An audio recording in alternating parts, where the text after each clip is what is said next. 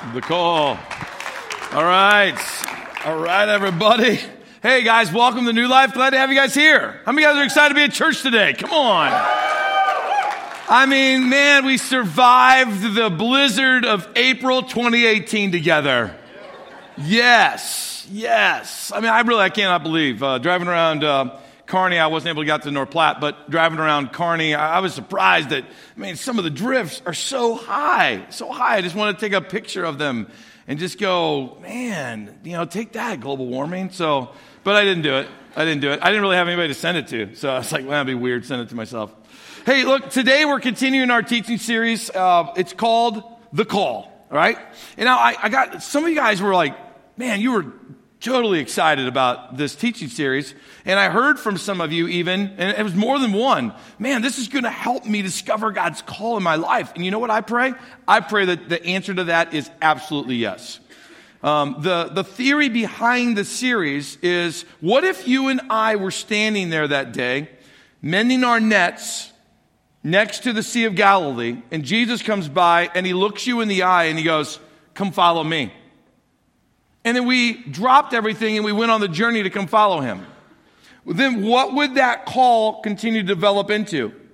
Because one of the things that's a fallacy in Christianity is that I've given my life to Christ, I've surrendered my life to Jesus, right? That's it, right?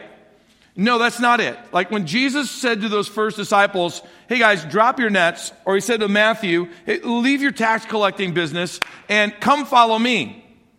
It didn't end there. It just kept perpetually building on the call. Like Jesus keeps asking for more and more and more and more in our lives. And so what I want to do as we go through this journey is I want to help you maybe stop at some places where you may not have ever noticed it as a call from Christ to just take your relationship with him deeper and deeper. But I want to help you go to some of these places. So to jump in and get started with that today, I gotta kind of like take a little survey. All right. So look, get your hands free, okay? Because you're gonna want to cheer. So if you got coffee, sit it down or whatever, or just get ready to participate with me, okay? Because I need to know. I have to take a survey of our North Platte campus. Everybody worshiping with us at our Kearney campus. Even if you're at home right now, like put down your bagel. All right. Cinch up your robe. Get ready to participate. Here we go. All right, here you go. So how many of you guys would consider yourselves to be morning people? Let me hear morning people. Okay, all right. Not too bad, not too bad. The first service, if you can imagine this, the first service was way more morning people. I can't figure that out. All right. So I'm hoping now, and I've given you like night people even a little extra time to warm up to this, because I know some of you woke up at 10:30 and you just got here. So I understand that, all right? So let me hear it, all right? On three, let me hear it from the night people. Ready? 1, 2, 3, night people. Yeah, that's what I thought. And I'm not even a genius. I'm a borderline genius. I've been told that by a few people, and I take that as a compliment. So here's the deal. We got morning people, we have night people. Like morning people, night people, like, they're totally different people, right? How many of you guys are married and you're a night person married to a morning person? Let me see those hands. All right, keep those hands up. Yeah. Okay, look, now I'm just going to be brutally honest with you, okay? I do counseling. I wouldn't call myself the best counselor in the world, but I do it. I guarantee you one of the areas I can help you with is if that's your problem, okay? If it's a morning-night issue, I can help with that, all right? How many of you guys would maybe consider yourself to be, how about this one? You never heard this one before. Afternoon people.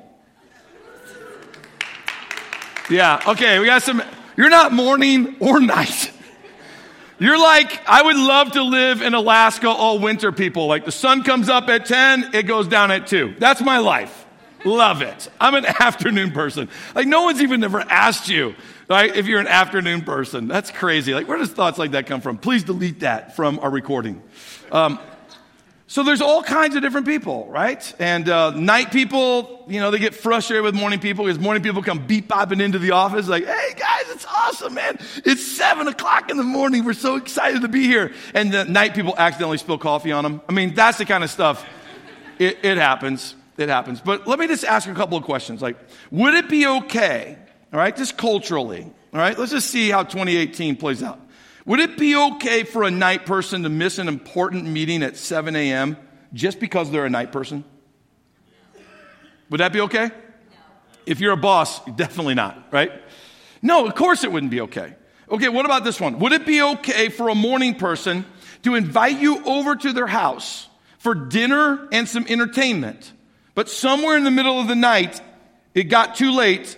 It was like 7:30 at night now, and they decided it's time to go to bed. And so they just go to bed and they leave you in the living room just to like see yourself out. Would that be okay? Okay, no, but some of you have done it, haven't you? Okay. Maybe you felt like doing it, right? Where you had that quiet whisper to yourself, like, when are they going to leave? Dinner was at 6:30, it's 7:45, and they're still here. I can't believe that. Right? Like, when are they going to leave? Yeah, of course, that wouldn't be okay. And that's because one isn't right over the other. A morning person or a night person. Like, one isn't right over the other. In fact, there's moments when you have to yield to the weaker side, right? You don't want to, but you have to. And in the same way, there are the go, go, go people, right? And then there are the like people that like to sit and think and ponder people. And I'm just going to say this to you. We need both of those in our life. Like we need both because neither one of them is right. There's times when I don't want to get up in the morning, but I have to get up in the morning. There's times when I would rather go to bed, but I need to stay up late because of the assignment or the mission or people or whatever. And today, in the call, as we continue the journey with Jesus, you're going to hear Jesus drive home what I would consider to be an extremely powerful concept, and that is this. Don't let the better keep you from the best. That's the call you're going to hear Jesus say. Don't let the better keep you from the best. Oh, it might be better, you know. I mean, one thing is better than the other thing, but yeah, that's great, but is it the best? Yeah, but I believe this. That's at least better than what those people believe. Well, that's great, but is it the best? Like, I do this. It's better than doing that. Yeah, I know, but is it the best? And don't let the better keep you from the best. That's what you're going to hear. And to launch into this, we're going to go into a passage of scripture that maybe many of you have heard, okay? And when we read the Bible and we come across passages that are more familiar to us than others, then we know one thing we need to battle, right? The one thing we need to battle is, I already know it. Like, I already got the truth out of that one. I can tell you that one already, Jeff. Yeah, that's great, but you know that you can read the same passage 100 times. And through the power of the Holy Spirit, He can help you see 100 different truths. Because the Word of God is alive. So today I want to take you to Luke chapter 10 as we look at don't let the better keep you from the best. Luke chapter 10. As Jesus and the disciples continued on their way to Jerusalem, they came to a certain village where a woman named Martha welcomed them into her home. Her sister Mary sat at the Lord's feet listening to what He taught. But Martha was distracted by the big dinner that she was preparing. She came to Jesus and said, Lord, doesn't it seem unfair to you, right? Doesn't it seem unfair to you that my sister just sits here while I do all the work? I mean, come on. Tell her to come and help me. But the Lord said to her, my dear Martha, you're worried and upset over all these details. There's only one thing worth being concerned about, right? And Mary has discovered it, and it's not going to be taken from her. So today, to help us glean this call of don't settle for the better when you can have the best. What I want to do is I want to take this passage and just break it down verse by verse because there's a story here that we've got to glean. There's a lot of truths that are here that we've got to take in, and you'll never take it in if you just read a passage like that and then you go, okay, done. So in your own personal Bible reading, please be careful. It's better to do a devotion. It's better than not doing a devotion, that's for sure, right? It's better to do a devotion, but is that the best? See? So let me help you in this passage, not just settle for the better, read through the passage. Let's glean after the best through this passage together. Let me just kind of show you maybe a little bit how that's done. So let's go back to the first verse. Verse 38, as Jesus and the disciples continued on their way to Jerusalem, they came to a certain village where a woman named Martha welcomed them into her home. All right, there's a few things going on here. Jesus is traveling from the Galilee region where the sea is at, and he's traveling down to Jerusalem. Does anybody understand or know why he's going to Jerusalem? He's going to Jerusalem because he's going to hang on the cross. He's going to give his life. So Jesus is the only one that knows that. He's traveling with his disciples, so let's just call that 12. So there's 13 counting Jesus, and they're traveling along from the north to the south, and they're going to pass through this village, Bethany, where Martha and Mary live. Now, you may have heard these names, Martha and Mary, because Martha and Mary also have a brother named Lazarus, of which Jesus has gone to this village before, many times actually, because they're all friends. That's one of the reasons why he's passing back through here again, is to see his friends, right? And to encourage them and to bring life to them.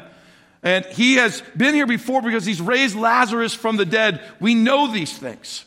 So Mary and Martha and Lazarus, this is their hometown. It's about 2 miles to the east of Jerusalem. You got to go out of Jerusalem, up the Mount of Olives, back down, not even all the way down the other side, and that's where you're going to find this village. So Jesus is about 2 miles to the east of Jerusalem. He's making his way into Jerusalem where he's going to be giving his life, and here he comes in a complete surprise, right? Because there's no texting, there's no Snapchat, little video sending you like, hey, over here by the Jordan River, coming to your house. Like there's no warning, no nothing. And this knock on the door. Now what happens when you get a knock on your door today? I know how our house is. Like, what in the world? Someone's knocking on our door? Were you expecting somebody? Like nobody just comes and knocks on people's doors anymore unless it's like a can drive or, some cute little girl wants to sell you, overpriced cookies and all that kind of stuff. So they're yummy, by the way, buy them all. Okay. So we don't understand that. But in this day and age, there was no warning and there was just like this knock on the door. And I want you to notice something about who answers the door. Number one, Martha answers the door. And it says, this attitude of Martha is that she welcomes them in. Now, if you had a bunch of strangers show up at your door this afternoon, would your house be ready to welcome them right in? Or would there need to be a little bit of like a stand outside, I'll be right back moment? And then you turn around and you're like, pick up the dirty clothes, quick! Like, put the cereal box away. It should never be in the bathroom in the first place. What are you guys doing?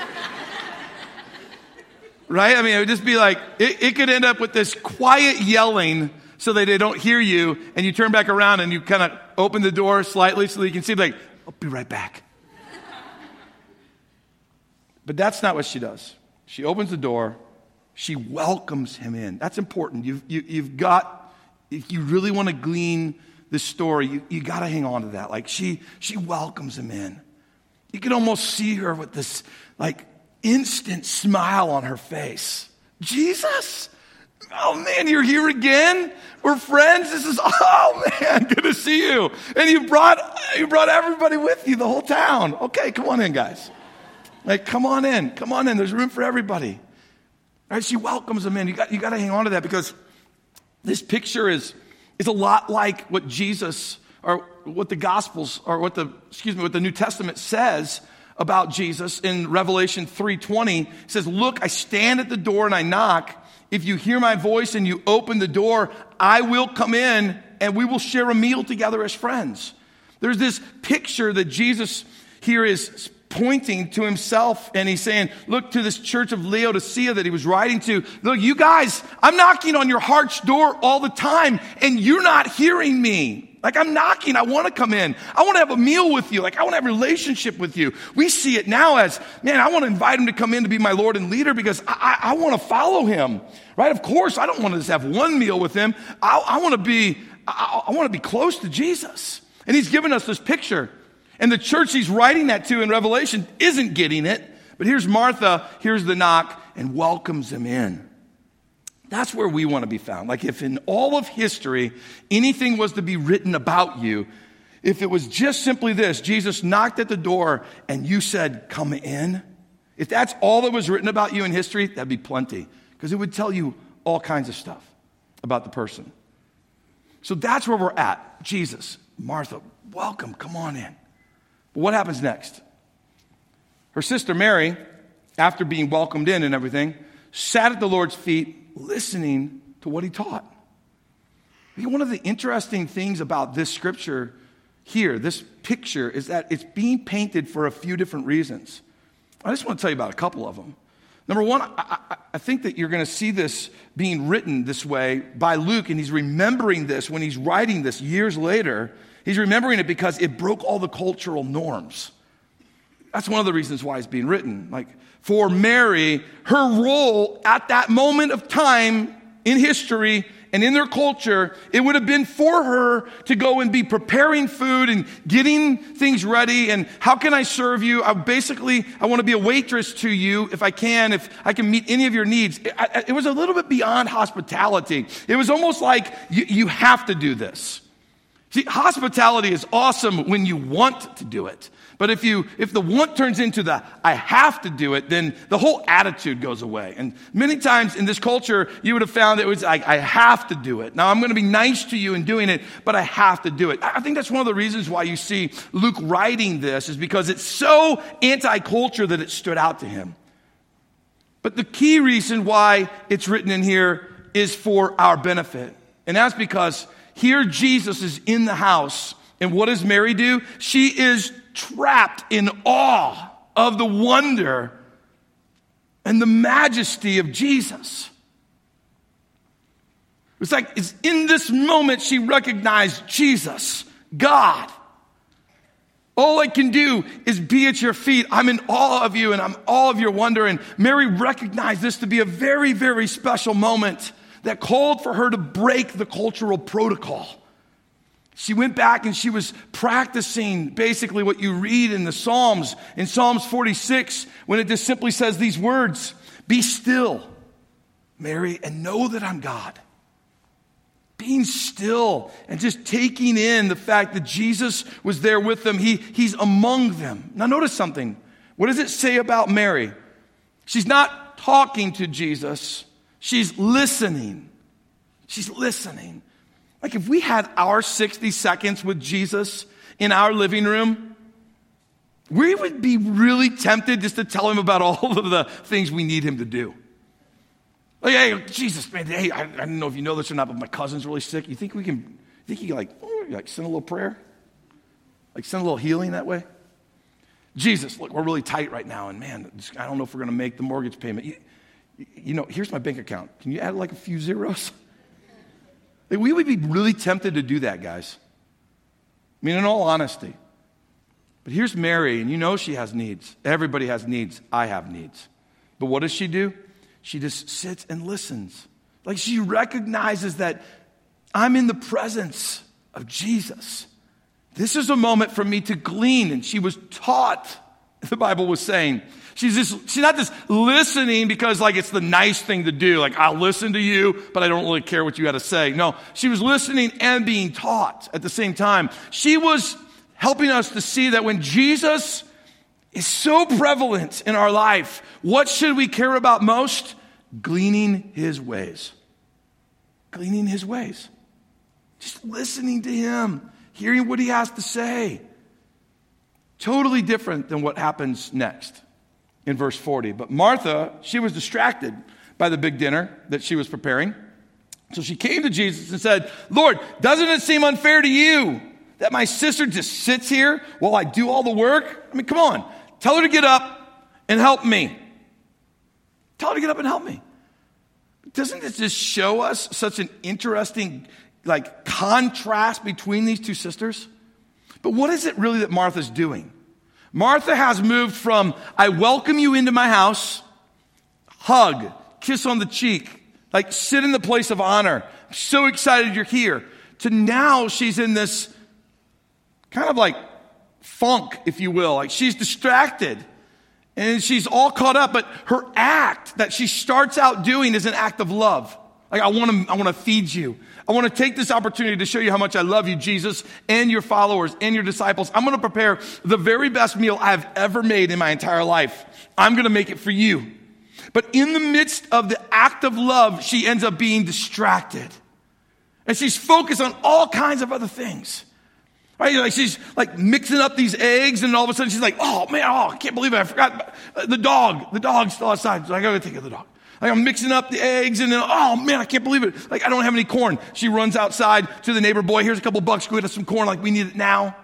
She's mixing up the eggs, and all of a sudden she's like, I think I left the towel in the bathroom. Boom, right? And then back again.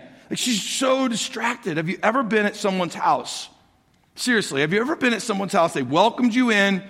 They invited you over. You got there, but the host is so caught up in all of the details that they're running around taking care of stuff. They spend the whole time in the kitchen, and they don't spend any time with you. You ever been in a moment like that? I know I have. And it's not like the most comforting thing. You almost kind of feel like you've become a little bit of a nuisance, even though the person doesn't want you to feel that way.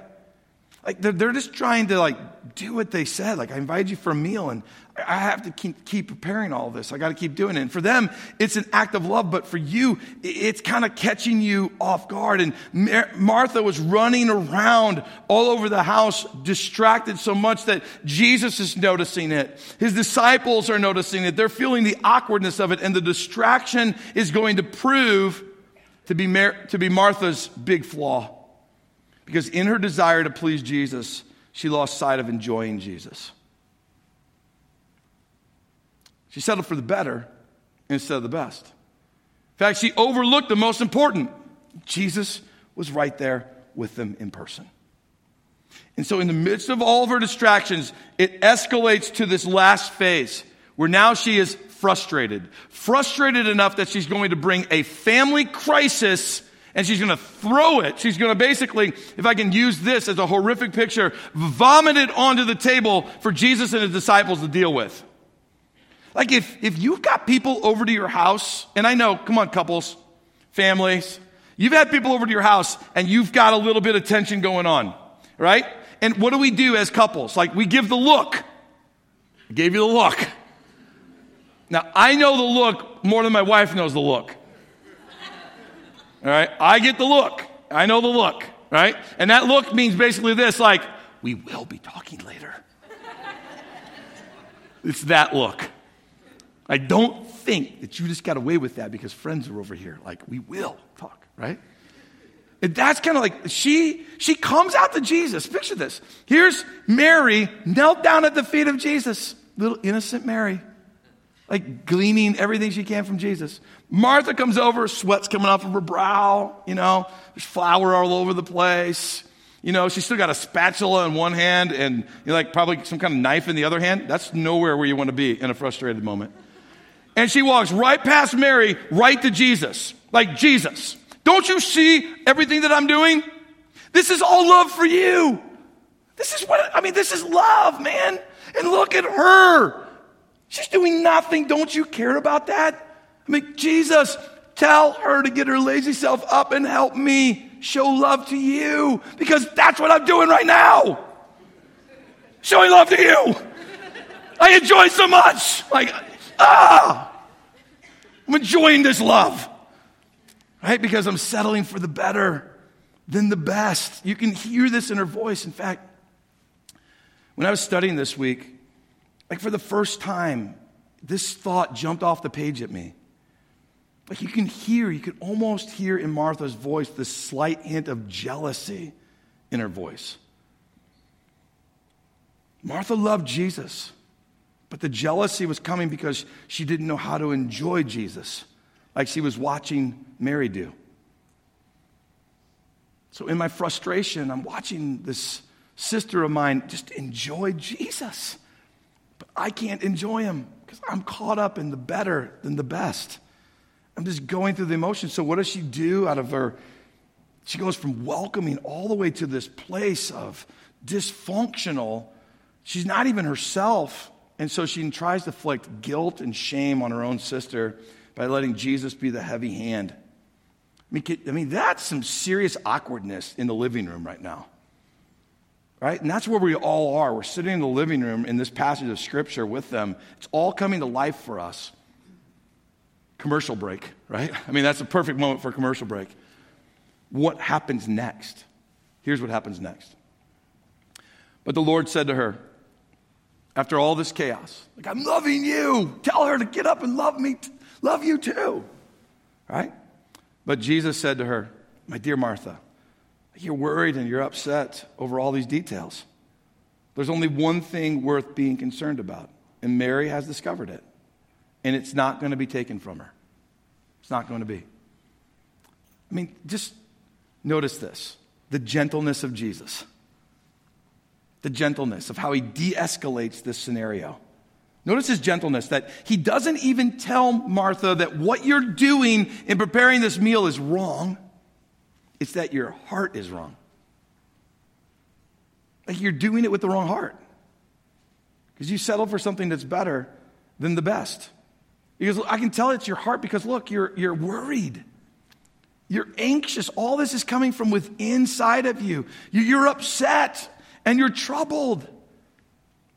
And maybe at that moment, he just kind of almost wants to whisper to her, and this is the last time I'm even going to see you, by the way. And you don't know that. But he knows it. He knows it. And so he just says, look, it's your heart. Like, it's not even what you're doing. It's the heart behind it. You went from like welcoming me to this really defunct place. So church, it is possible to do the right things, but would do it without a heart of worship. God said this about his own people in Isaiah chapter 29 when he said, these people say that they're mine. They honor me with their lips, but their hearts are far from me. And their worship of me is nothing but man-made rules learned by rote. Today, I mean, God's coming to us today and he's going, look, here's the thing. You can go through all the motions. You can say all the right things out of your mouth. But I'm looking at your heart. And so many of us, we're settling for what we can say that's right and do what's right, and that's the better. Oh, it's way better than what you could be, but it's not the greatest. It's not the best because it hasn't impacted and infiltrated the heart. Or maybe it's this. It once infiltrated the heart. I welcomed Jesus in. I heard him knocking. But now I'm in this like place where I'm totally distracted, going through the motions. I'm settling for the better than actually wanting the best.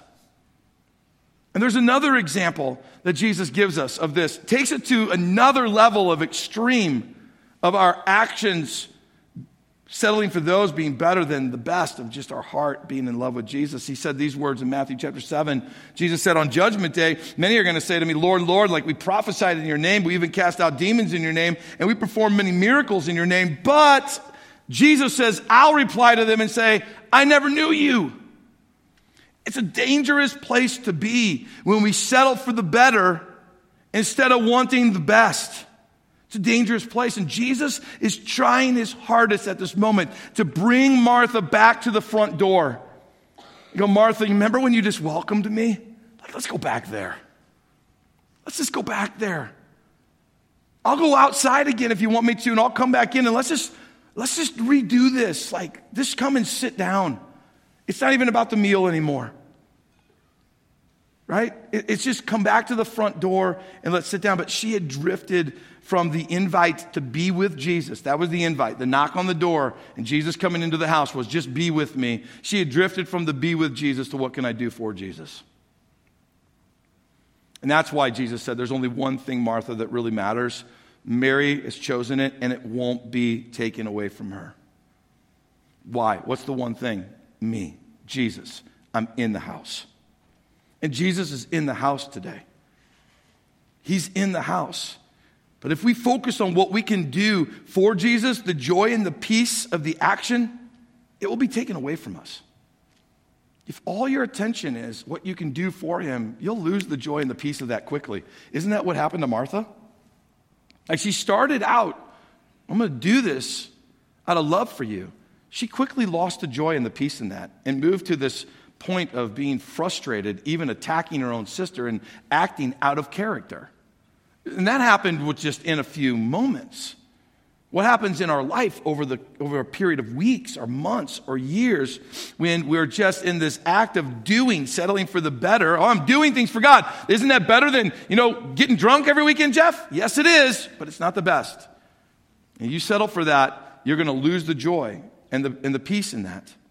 But if we focus on being with Jesus, if that's our primary focus, be with Jesus, then the joy and the peace, it never gets taken away from you. So what is the call from Jesus today? Seek the best. Seek the best. But the better will often be the enemy that keeps you from the best. That's what will happen often. Let me give you an example of this better, best thing just to wrap up today. Jesus was with his disciples, and John the Baptist, who baptized Jesus in water, which, by the way, next week we got water baptism. So you're going to want to be here, okay? It's going to be a big celebration. It's going to happen at all of our campuses, so you're going to want to be here. But John the Baptist, his disciples come to Jesus, and they ask this question of him. He says, one day the disciples of John the Baptist came to Jesus and asked him, Jesus, why don't your disciples fast like we do and like the Pharisees do? And Jesus replied, do wedding guests mourn while celebrating with the groom? Of course not. But someday the groom will be taken away from them, and then they will fast. Here's what Jesus is saying. He's boiling it down to this. Jesus said, there is a better fasting. Like, don't lose sight of that, guys. Yeah, fasting is better than just gorging yourself. Fasting, yes, is better than just self-serving. Yes, fasting is better. However, right now, what you don't understand, disciples of John the Baptist and Pharisees, is that my disciples are with me, the best. Right now, they have the best. Why should they settle for the better when they have the best? There'll be a day when I will be gone. And there was a day that Jesus left them. But now they have the best. Church, I want you to know today, we have the best because we've got the power of the Holy Spirit, the Spirit of Jesus Christ living within us. We have the best. Don't settle for something that's just the better. It is better, yes, that's true, for you to come to church this Sunday than for you to stay home. But just because you're here practicing the better, don't let that rob you from experiencing the best, God's presence today. Oh, it was better for you to be at church today than to just stay home. That's true. But today, some of you need the best. You need salvation. Don't let the fact that I made it to church today be the best, because that's just the better. The best is surrender our life to Christ, get in communion with Him, be close to Him today. So my encouragement to you is this. Take the next few minutes to sing and to lift your voice to the Lord and even praise Him. But also in the midst of this worship and the response time that we have together, take some time just to quiet yourself before the Lord. Can I even maybe challenge you with one more thing?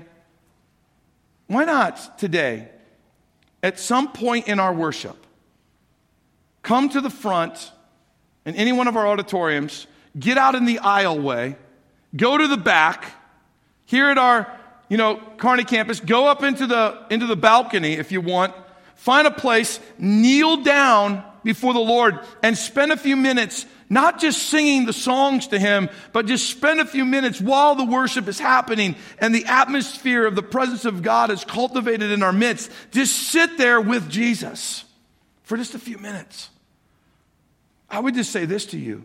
It might be the most refreshing experience of worship you've had in months. Because Jesus is in the house. Don't settle for the better. Seek the best. That's the call today. Seek the best. Why don't you stand with me as we go into a time of worship? Lord, from this passage, there's so much going on. First and foremost, Lord, I recognize the fact that you have knocked on the door of our hearts. And many of us have said yes to you. And some of us are hearing that knock on our heart today, and it's time to say yes. That, Lord, we hear the knock of your Spirit on a weekly basis. You want this time for yourself. You're jealous for this time. You want this time of worship to be totally committed and dedicated to you. You want this church to be a church where your presence can move and you can have your way.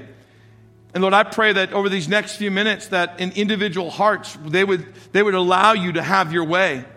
That we would praise you and we would lift our hands to you, because there is a moment for that. But there is also a moment just to kneel down and in the quietness of our own heart just to be in your presence and just to let you speak to us in whatever unique way you're going to speak.